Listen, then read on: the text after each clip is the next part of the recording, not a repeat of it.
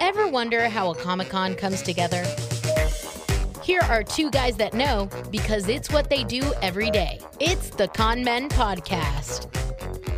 Now for another mediocre podcast attempt, it's Greg Adams and Puff.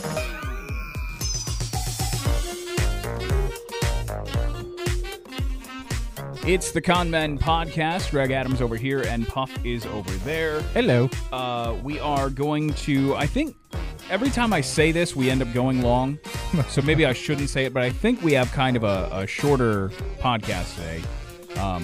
Just a couple of topics on our list. Actually, one of them, we do have to do a pretty big recap, now that I think about it. What will we recap? Oh, guest? Guest announcements. Yeah, we've got a bunch of them. We're down to the final two. So before we get to that, let's once again explain what it is that we do here. We are a podcast put on by a couple of guys who run a local Comic-Con on a daily basis. Our convention is GeekCon in Shreveport, Louisiana. It's coming up this August. This is year number 6 for us. We decided to do this kind of as a way to pull the curtain back, talk about some of the ins and outs of what we do on a daily basis, go through the thought process on some of the decisions that need to be made on this kind of thing. That mostly for people who, you know, if they're running, and I know because I've talked to some folks who run Comic-Cons and they've listened and they've said that, you know, they've either come up with questions or they said thanks for talking about that, because not only is it about that, but we're also talking to our fans, the people who come to our particular event, or fans of Comic-Cons in general. So when we talk about the reason that things are done a certain way, it allows fans to also understand some of the tough decisions that we have to make. So that's the whole point of what we're doing. Actually, and there's a selfish part of this, because sometimes we get to talking about things and go, you know what? How come that's never popped in our brain before? And then we go and do it. Yeah, we'll get questions. We've had a couple of them where we go, oh, wow, that's a really good idea. We just never thought of it. Yeah, and then we go and do it. Yeah. So since the last time we spoke, we've made, I think, 3 or 4 guest announcements. Let me go all the way back to last Wednesday. Last Wednesday, we announced Scott Hall? Scott Hall, you're right. WWE Hall of Famer, two-time.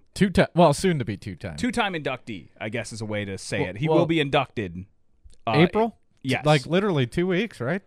However long it is until WrestleMania, he will be inducted WrestleMania weekend as a member of the NWO. He's already in as Razor Ramon, so Scott Hall, two-time WWE Hall of Famer, the bad guy, is coming to our event in Shreveport this August.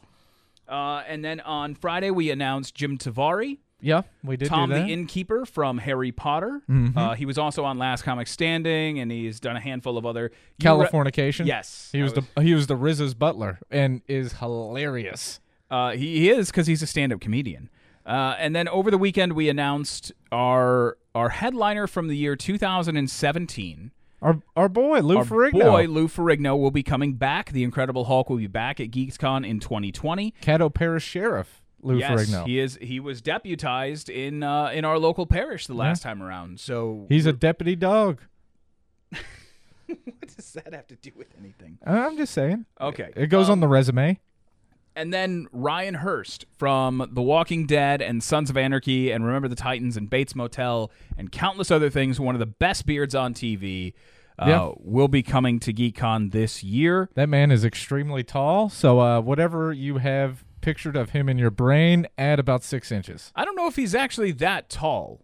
Did you meet him when we were in New Orleans? I saw him standing up next to our boss, who is a 6-foot-tall lady, and he made her look like a child. Okay. He's got to be at least 6'8", 6'10". No, I don't think he's that tall. I think he's about like 6'4", 6'5". I think he's probably close. I think you and he will probably be close in height. No. Really? No. He's a tall man. Okay, I didn't think he was that tall. He's like Kevin Nash tall. Okay, well, good. Kevin Nash pre-knee surgery. I don't know how tall Kevin what is did that now. shave off like 2 inches from him? And then just today, just a couple of hours ago, we announced Jay from the Jay and Silent Bob fame from the Kevin Smith View Askew universe. Jason Mewes will be coming to GeeksCon this August in downtown Shreveport. Yeah, we booked this Chronic. Got some Chronic coming to town, yo. Why Deputy Dog and now this? Like, what is going on? Well, it's over true. Blunt Man of Chronic. He's the Chronic in that. I know, but like, why? Okay. So, yes, Jason Mewes. I'm very excited about that one. I'm personally excited. The Kevin Smith movies were a big part of my formative years. I love Kevin Smith. I'm ashamed to admit that I haven't seen the Jay and Silent Bob reboot. I know you've seen it multiple times. I know you saw it in the theater. Twice. I know you've watched it in your office. Yep.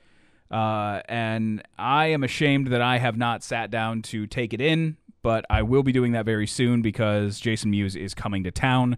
So I definitely want to be able to talk to him about the reboot. And just to go back to a previous conversation, because we were talking about great Christmas gifts, I got you something specifically because Jason Mewes was coming to town. Yeah, that big old Mallrats poster. Yeah, I literally got Greg a giant theater-sized Mallrat poster signed by Kevin Smith, and now he can get it signed by Jason Mewes. Which, by the way, Kevin Smith, you got that from the Secret Stash, right? Of course. Yep. So if you order something off from Jay and Silent Bob's Secret Stash and you get it signed by Kevin Smith, I highly recommend that you get the movie poster because he doesn't sign it with like a regular Sharpie. He uses one of those giant industrial-sized ones. Yes. So that autograph is like the width of the movie poster. Yeah, it's not coming off either. It's insane. So there you go. That's and it's a double banger because not only do you get a cool thing that you can get Jason to sign as well, but you're also helping keep Ming Chen employed because he kind of runs their store. So fellow GeekCon guest. It's full circle there. You're helping two big time GeekCon guests right there just by ordering from the Secret Stash in Red Bank, New Jersey, which you have done multiple times. I should probably get on that. Yeah. I wonder if they got the Funko Pops I've been chasing. They haven't even did. looked. I don't know if they're still in stock or not. Oh boy! All right, I'm gonna have to get on that after we're done here. So, all right, now that the housekeeping stuff is out of the way, the local stuff. Let's talk about the bigger scope of things. We were going to talk about tickets today. Yes, which go on sale by the way this Friday. GeekCon tickets will go on sale Friday, March 13th. Friday the 13th. And no, that is not a hint. No, it's not, even though a lot of people have already tried to make that leap. Yeah. Is Kane Hodder coming? No, he's not. That's not what that means. So let's lose that idea away. That's probably a good place to start because our tickets go on sale literally 160 days away from the event. We planned it perfectly. We were like, hey, we want to have this much time at least to get tickets on sale, to get final pushes. That way it's out of the way and in people's hands. And that's basically what we did. We picked sort of a midway point from where we wanted to start to where the event starts, and we ended up on Friday the 13th in March. And now every market is different. Mm-hmm. So your market might need more time to have tickets on sale. Or a market might not want to have tickets on sale that long because they might be worried about burnout with their audience. You have to know your market. We know in our particular market that people need to be reminded of things regularly. Yeah, it's like ringing a dinner bell. People forget, and then all of a sudden you shake the can and they come running, which is not an insult. It's just there's a lot of stuff happening in Shreveport, and there's easy for things like, oh, yeah, I need to buy GeekCon tickets to just, fall out of people's heads. Well, because we have a lot of entertainment options here, and not every market is the same again. We have 6 casinos in town. 6 casinos, a big venue that brings in concerts all the time, like Shares here tonight. I mean, so there's just so much stuff, carnivals and Mardi Gras events and all this stuff that we have to not necessarily compete with, but compete for brain space. We try to stay top of mind as long as we can. And the date of our show is weird for our market too, because we're in August right as school starts. And I know that not everybody, some places even have it to where school legally can't start until after Labor Day. It's not that way here. No, it's not. So a lot of the summer vacations for families in our area are crunched into the time that we are heavily promoting the event. So we like to get out ahead of summer vacation season, right around spring break season, and just really start talking to people and reminding people and keep that pressure on. But again, your market might not be that way. You might be the only thing going on in town, And so if you go for Lucky. if you go for 6 months, though, regularly promoting the event, people might get burnt out and bored. And so maybe you might consider a 90-day plan instead of a 160-day plan. But the first thing that you need to consider when you're starting to look at your event and look at tickets is you need to understand what your needs are. How much money do you need to make for this event to work? Mm-hmm. So go back to the thing that I harp on all the time. Go to the spreadsheet, go to the budget, figure out what the numbers are. And in previous episodes, you can go back and find them. We've talked about why you want to set a certain price on vendor spaces, because you want to try to pay certain things off with your vendor spaces. You don't want your tickets to pay for everything. You don't want to live or die by ticket sales. No. Some years might be more, some years might be less. So I know you're really good at like breaking this down, so I'll leave it to you. But it's good to not pass that along or depend solely on ticket sales and the people that may attend your event. Well, there's no live or die by ticket sales. There's strictly die by ticket sales because you cannot guarantee. And we're actually going through something right now that's a great example. Coronavirus right now, the COVID-19 scare, is changing the dynamics of a lot of live events across the nation. Now, if you've built your event entirely on hoping that you get a large push at the door, you may not get that just because of the reaction of people. Your market might not even have an issue. You might not have a positive test in your market. It might not be a big concern for you, but for your audience and your attendees, it may actually impact them. They may not show up that weekend. And if you put everything into that basket and didn't take care of venue rental with vendors, you didn't take care of advertising with sponsors, if you put everything onto ticket sales at the door, you're going to die by that sword. So you have to understand what your total number is. Then you have to try and figure out how many people you're actually going to generate.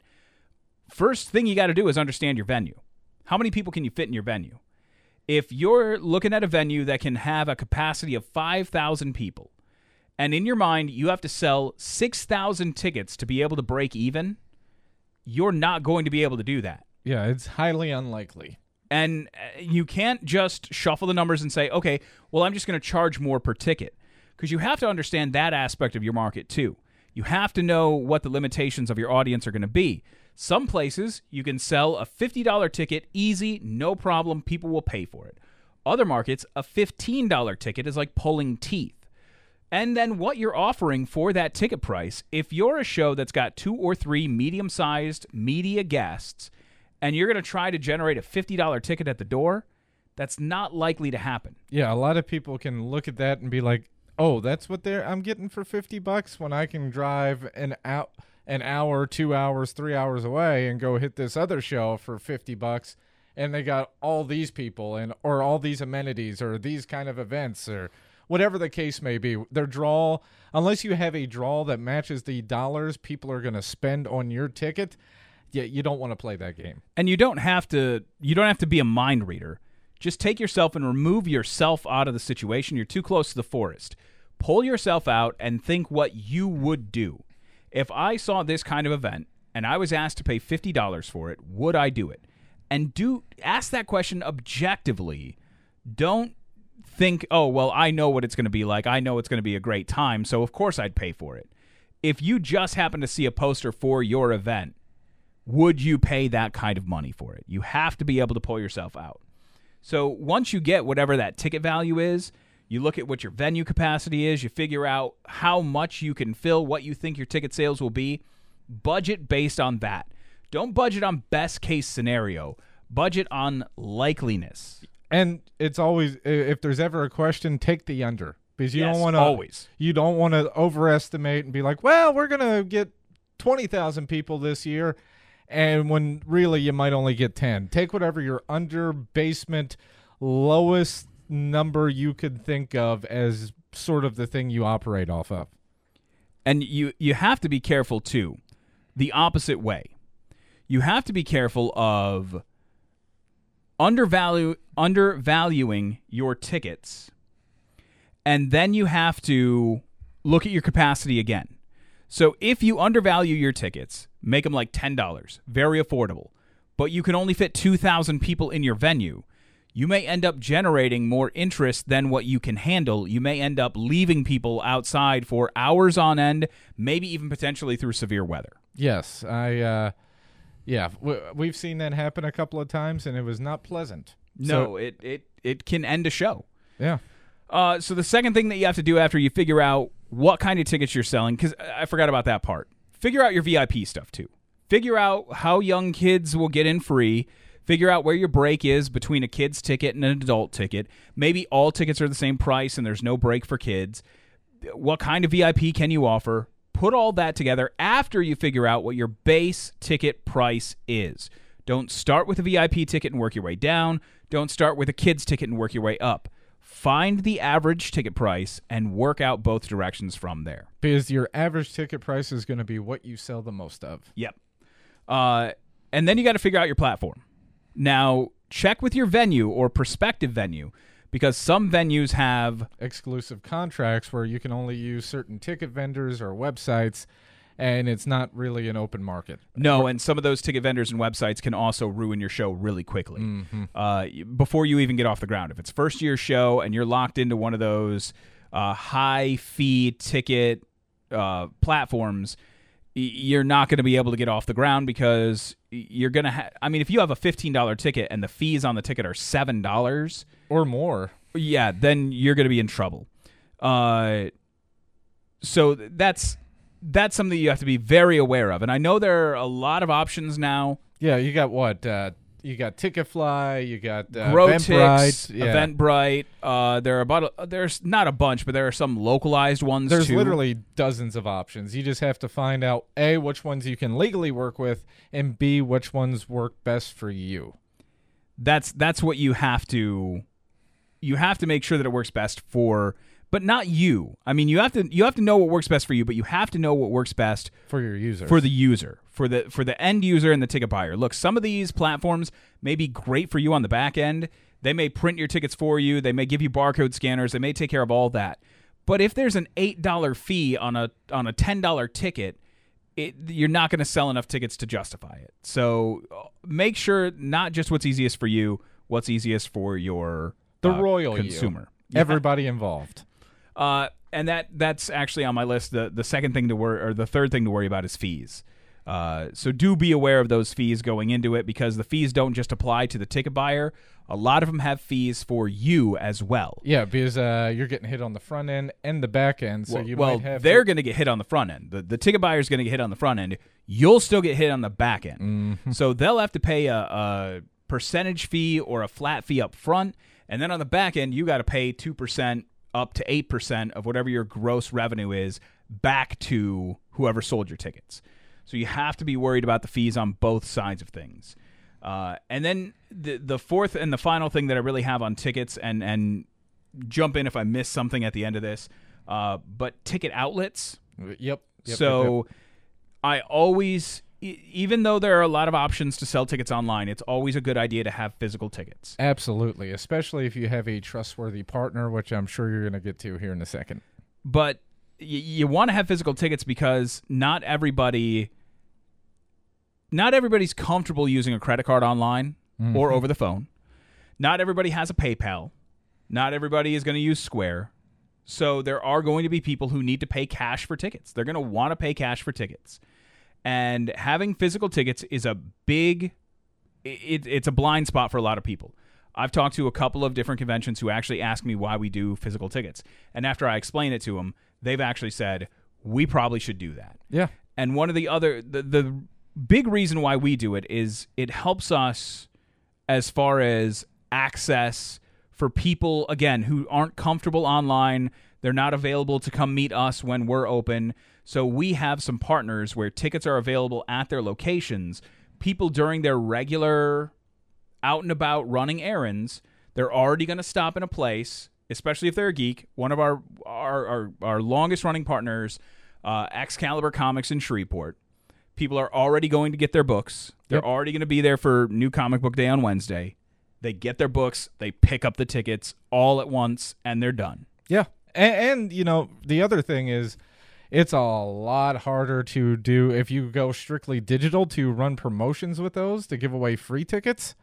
because you have to go print them off, and then some websites will let you, some of them won't. So it's a whole cluster job if you don't have like physical printed tickets that you can hand out to someone, whether it be at Free Comic Book Day or whatever kind of promotions or cool extra stuff you're trying to do, partnerships with a bar or comic book store or whatever. If you try to do it strictly online, and it's a headache, or can be potentially. It can potentially be a headache. Now, that's not to say it can't be done. It's just inconvenient. Yeah. And those people are more likely to remember and hold on to tickets that look good, like physical thick tickets, as opposed to a piece of paper you print it off. And depending on how long they hold on to that printed piece of paper of the digital ticket, the ink could fade, because it's not the ink that you get in your average printer is not the highest of quality. So if you're waiting, 2 months, that thing might be faded to the point where it doesn't read the barcode, and whoever's checking tickets at the door might not be able to. Well, if it's a barcode, it might not be able to scan. Yeah. So yeah, I mean, there's a lot of pitfalls, but if you again separate yourself and use kind of some common sense. I know that sometimes going the cheapest seems to be the best answer, but like paint, sometimes when you go the cheapest way, you're just going to be fixing it down the road anyway. It's going to take more time and money when it's all said and done. Tickets are probably... I've said a couple of times that, like, making the layout is the biggest pain in the butt in this whole thing, or dealing with contracts for guests, that's the worst part. Tickets might actually be the worst part. And maybe it's because I'm in the middle of dealing with it right now and building the whole ticket platform and dealing with all that. So I feel like it's the worst right now. Yeah, when your event gets past a certain point, you have to have phone calls and talk to a lot of people. That is sort of frustrating, because I've seen you deal with it. It cracks me up because I don't have to. Yeah, this week, the week tickets go on sale. If you can get a lot of the work done before that week, do it. Because if it is the week that tickets are going on sale, you've set the hard date, you know when they are, people are you've already advertised it, people are ready for it, and if anything goes wrong this week, I mean, it's high stress, because if it goes wrong and we have to delay tickets going on sale, that's not good. So don't screw up, Greg. Don't screw it up. All right.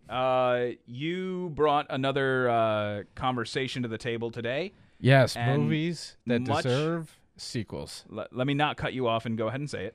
Well, comic movies that deserve sequels. Much like the conversation that you brought to the table last week or the week before, where I kind of was like, whatever, that doesn't seem like it's that interesting. Then as I think about it more and more and more, I'm like, okay, this is a serious conversation. Yeah, which, by the way, next week we're going to do the whole recap on our guest lineup, and the other thing that we're going to need to work on, I will write it down right now and I will email it to you. Favorite comic book covers. Ooh, that's tough. That's why I'm warning you now. I got one that immediately pops in the head, and after that, there's hundreds. Well, I'm running through a whole bunch in my mind right now. If I'm going to narrow this down, it's going to be hard. But that's next week. So this week, you said comic book movies that deserve a sequel.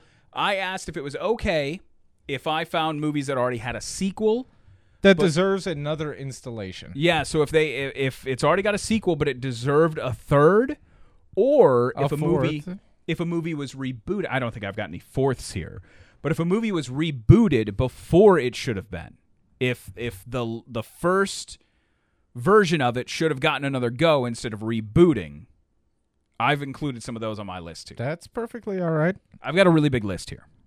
Of course you do. Of course you do, Gregory. Well, why don't you throw out what's on the top of your mind? Well, there's one that immediately comes to mind, which is the Thomas Jane version of The Punisher. Now, I know that one is sort of some people absolutely loved it. Some people didn't like it. Who didn't like it? There was a bunch of people that didn't like it. But if you remember, when they released it on DVD, they had the special features of all the stuff that was it Fox that put that one out, or Sony? Whoever it was, weren't they the same at that point? I can't keep up with all the studio happenings. Either way, whoever the director, studio head was at the time, it was Lionsgate's film. But whoever was putting that movie out at the time, there was this big whole war sequence and a real backstory to Frank Castle that they just chopped out of the movie. And when people started seeing what the actual vision of the film was going to be, they're like, oh, crap, we want that movie. And that's sort of where I am. I enjoyed it the way it was, but when you start adding in all the elements that got hacked out of it, it's like, ooh, I want that guy to be my Punisher, and I want to see that story. I loved the movie. The only thing that I can really remember having a problem with was John Travolta. And I don't know if maybe they were able to rein that in a little bit more in like the extended version or the director's cut, whatever the vision was. The only thing that I ever really remember was that John Travolta was a little extra.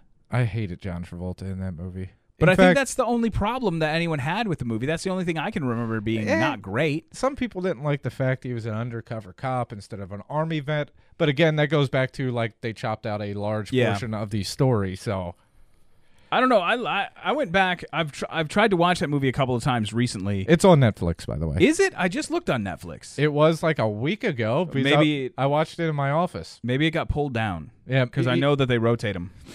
Oh well. All right. What else did you have on your list? Oddly enough, since we talked about the Punisher, I even thought the rebooted Punisher Warzone deserved a sequel. That was with Ray Stevens. Ray Stevens. Who my biggest problem with that movie is it was your typical 2000s action flick where you had people just doing parkour for no reason and random like crystal method music in the background, like which takes away. Wait, was that like the start of dubstep? Yeah, sorta. Yeah, but I mean, you just had like this. I remember with people flipping around off of rooftops, and but it's I remember that they marketed that one like it was gonna be like a video game, like it was all gonna be just action, and that was how they pitched it. It was just gonna be this over the top action movie with 14 guns in the frame and explosions, and there was a lot of action. But, I mean, you had Microchip in there, which was awesome. The story itself wasn't bad. It's just, it was one of those early 2000s action movies that they wasn't early 2000s, or mid-2000s. I think it was even later than that. It was like 2010, wasn't it? That'd be mid-2000s. No, that would be 2010s. Well, then it makes it even worse that they were still doing parkour and new rap metal. Hold on, when was this? 2008. Wow, so that was actually really close to the yeah, Thomas it was 4 Jane years one. later. Wow. Why did they do that like that? Well, like, I don't know. That's unfortunate. I don't know that I like Punisher Warzone on the list. Lionsgate Films made some interesting decisions, See, and that would be one of them. I have the first Punisher. I have the Thomas Jane Punisher on my list, but I don't have the Ray Stevens Punisher on my list. I think that Ray Stevens movie should have been the Thomas Jane sequel. I can't argue that either. I just like the big screen version of the Punisher. They've almost got it right twice. I just would like for them to pick a path, stick to it, and actually give it time to breathe. Which is maybe why so many people are excited about Jon Bernthal in the Netflix universe, because they allowed him to exist across multiple stories. And you got to see that character build and interact with Daredevil. And I mean, there's a lot of some things in the Punisher series were hit or miss for me, but I did enjoy it. And I'm glad to see they're at least considering putting a version of the Punisher in the MCU. Yeah. What else you got on your list? We talked about this one. Amazing Spider-Man, the Andrew Garfield Spider-Man. The first movie was incredible. I loved it. Which I got to remember now. That was with the non-Jamie Foxx one. Yeah, but it was who played Gwen Stacy? What's her name? Emma Stone. Emma Stone. Yeah, okay. So I know which one you're talking about now. Yeah. Wait. Which one was Jamie Foxx with? The Amazing Spider-Man 2, which was the Okay, so you want to replace? No, I think it just deserved a third film. A third one. So even after Jamie Foxx Electro, you still want a third one of those. Yes, like the second one was not the greatest. It definitely wasn't as good as the first one, but I don't think it was enough to kill the franchise, especially on a huge success of the first one and a huge cliffhanger, it just feels like you made Spider-Man 3 with Tobey Maguire, which was the absolute trash. You could have went for a third one here. And I wonder if it might not have been the movie itself that killed a trilogy. It might have been the fight with Marvel and Sony and the MCU, and that might have been what killed it more than the movie itself. Because I seem to remember it did well in the box office. Yeah, it didn't do bad at the box office. It got not great reviews, and then they kind of, are we going to do it? Are we not going to do it? And then, like, 3 years later, they fired Andrew Garfield officially, and then next thing you know, Spider-Man's in the MCU. So I'm sure that had a little bit to do with it. It's just, I wouldn't have minded seeing a third one of those. All right, let me start checking some of these off that I got written over here. All right. Now, the reason that I asked the question that I did at the beginning is, does it have to be a sequel, or can we do, 2 movies that deserved a trilogy? Because I want to bring up Hellboy. Ooh, yeah, that's a good one. Because Ron Perlman's Hellboy got the second movie. It got the sequel, Golden Army. Mm-hmm. And then we went straight to not straight to, it took a while, but we rebooted it with David Harbour, which apparently wasn't that great. And going back and forth, I know that the general public didn't like it, but some of my friends who are big Hellboy comic book fans thought that it was a good movie, thought that it was true to the comic book. It's funny you should mention that. Nick Pitar, the comic book artist, we're friends on Facebook, and he was like, God, I can't believe David Harbour is so bad, blah, blah, blah. Start running down all these things in the film, and basically he ended, I hope they make another one. And that's sort of the way I felt. Like, all right, I didn't like that. I could have done without that. That wasn't great. Boy, I hope they make another one. And you know how those movies are, where sometimes it's like, God, they're this close. Yep. I hope they get another crack. But I really felt like the Ron Perlman Hellboy it's not that. And look, if you are a huge Hellboy comic book fan, the first 2, it's sort of like Constantine, which I was almost going to put on the list, but I didn't. Thank God. You know what? Shut up. It's sort of like Constantine in the sense that the Hellboy movies weren't page for page. It wasn't the comic book, but it was such a good story and so well done. And Ron Perlman was so good, and Selma Blair is so good. Well, the other thing that really helped the movies with Ron Perlman is Mike Mignola, the creator of the character, was hands-on with the production. Which, if you have the guy that created the character, it's very easy to where if you don't stay 100% faithful, you got this great resource right here. Well, this is sort of the feeling of the character, giving it that Hellboy essence, even if it's strayed from the, comic book version of itself. I wish that we would have got a third one of those. I can't argue that. They tried for a long time, but for whatever reason, it just never happened. Sort of like the Guillermo del Toro Justice League Dark movie that's been off and on forever. Well, yeah. It's just one of those things that sometimes there's not enough funding or not enough belief from the studio or schedules or whatever the case may be, where as much as everybody involved wants it, it just can't happen. Although, technically, there are some follow-ups to Golden Army, the Hellboy. Technically. How is that? They made like 3 animated movies with Ron Perlman and Selma Blair and the entire cast. Well, I mean but that doesn't. Were you gonna count those? No, that I'm just changes. saying. There's just sort of sequels. Okay, well, like if you have a hunger and a thirst for more Ron Perlman Hellboy, or any of those characters from that version of the film, they are out there for your viewing pleasure. All right.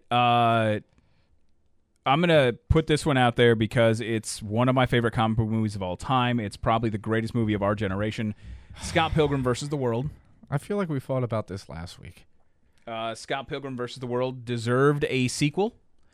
If you look at the quality of a cast that they put together, especially in the comic book world, you know that they had some serious star power and some serious support behind it. You know that the actors loved it.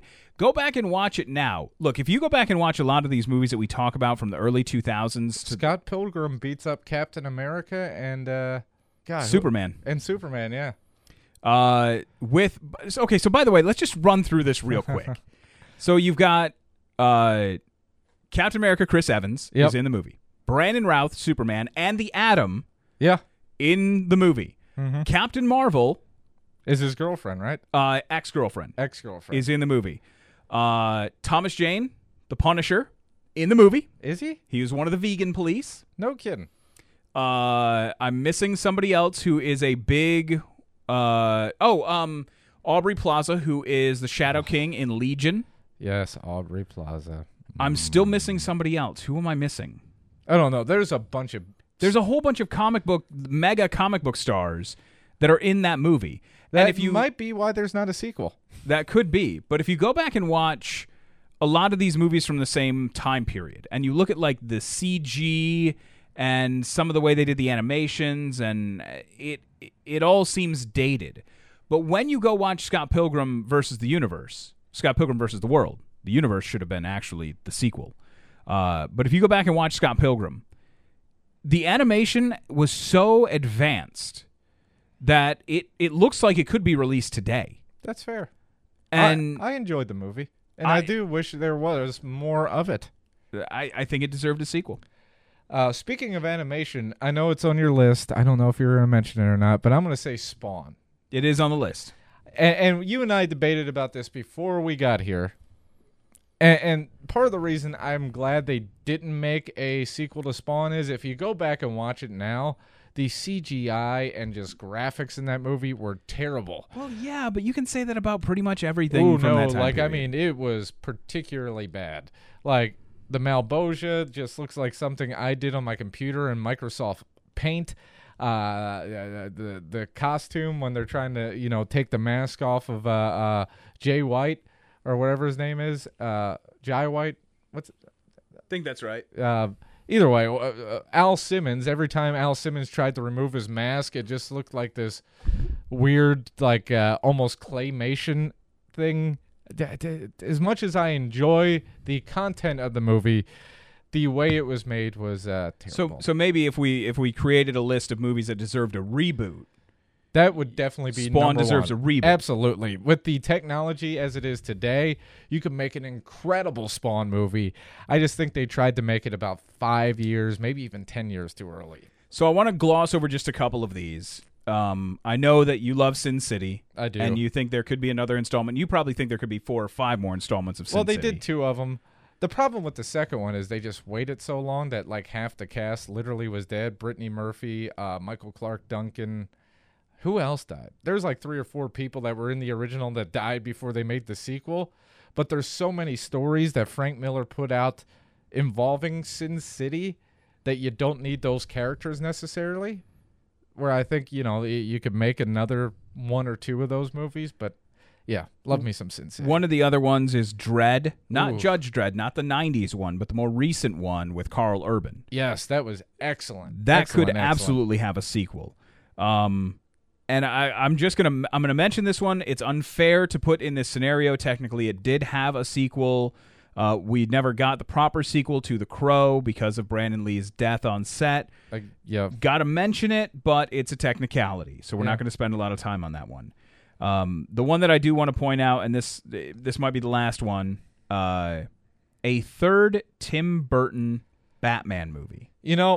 They almost made it. They had pre-production, mock-ups, the art, costumes being made, the whole thing. And part of me really wants to see that movie, and the other part of me is like, God, I'm glad they didn't make it, because there was some wild stuff going on in there. Well, if you remember, I know it's hard to remember back through all the Batman films that we've lived through now, but the original Batman in 1988, 89? 89. I want to say 89 as well. Michael Keaton Batman, directed by Tim Burton, Jack Nicholson as the Joker.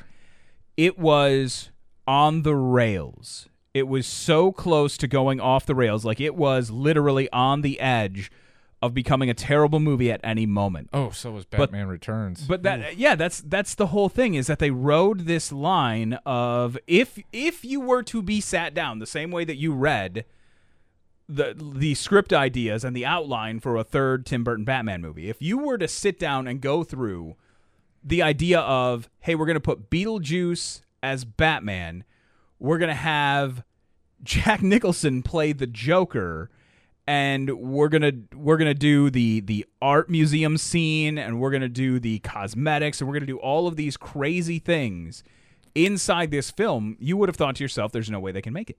Then if you look at Batman Returns, hey, we're gonna take Michelle Pfeiffer and make her Catwoman. And then we're going to use Danny DeVito as a version of the Penguin that is the most vile and disturbing version that we've probably ever created. By the way, we're going to have giant penguins, animatronic, rocket-launching... clowns during Christmas. And we're going to also have Christopher Walken. Like, there's so many things that when it's written on paper, but then when you see it play out, like, I could go back and watch Batman Returns right now, and I love that movie. But it's so close to going off the rails. So we read the idea of... one of the Wayans brothers was going to be Robin. I think Lando was coming back to be Harvey Two-Face. Dent. Yeah. But in the third one, he was going to become Two-Face, right? I think that's the way it goes. But, man, now I really want to see that. Tim Burton, I know it's been a hot minute. Well, so here's what I want from Tim Burton right now. Hear me out, Tim Burton. I got really excited when they announced Robert Pattinson was going to be cast as Batman. Uh-huh. I got excited because he looks like Terry from Batman Beyond. Oh.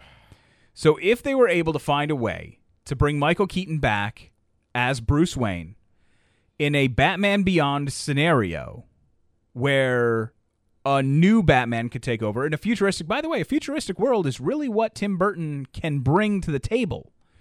So if you were to give him his third Batman movie with Michael Keaton, the only thing is you just have to figure out where Johnny Depp plays in and who Helena Bonham Carter is going to be. Because Tim Burton can't make a movie without those two. That is so you need those two in the movie. Factual. Although actually I did see a thing that slipped out, and I wish I could remember if it was one of those reliable websites or not, that the Robert Pattinson team is courting Johnny Depp for a Joker appearance to set up the next Robert Pattinson Batman film. God, I hope that's not true. I do too. I'd rather have Jared Leto's Joker back than Johnny Depp in anything. Well, if they're going to play the long game, if they're going to try to make this into another trilogy, they're going to need a big name and they're going to need the Joker. So it's plausible. Please don't pick Johnny Depp. Please, please, please. Anybody but Johnny Depp. Well, it's not that I have anything against Johnny Depp. It's just Johnny Depp as the Joker does not sound pleasant. Well, look, to be fair, Heath Ledger as the Joker didn't sound good beforehand either. I wasn't mad at that when the announcement. I know a lot of people online were all upset when that came out, but that didn't bother me. Like the thought of Johnny Depp as the Joker does, though. I'd rather have Willem Dafoe as the Joker. Everyone would.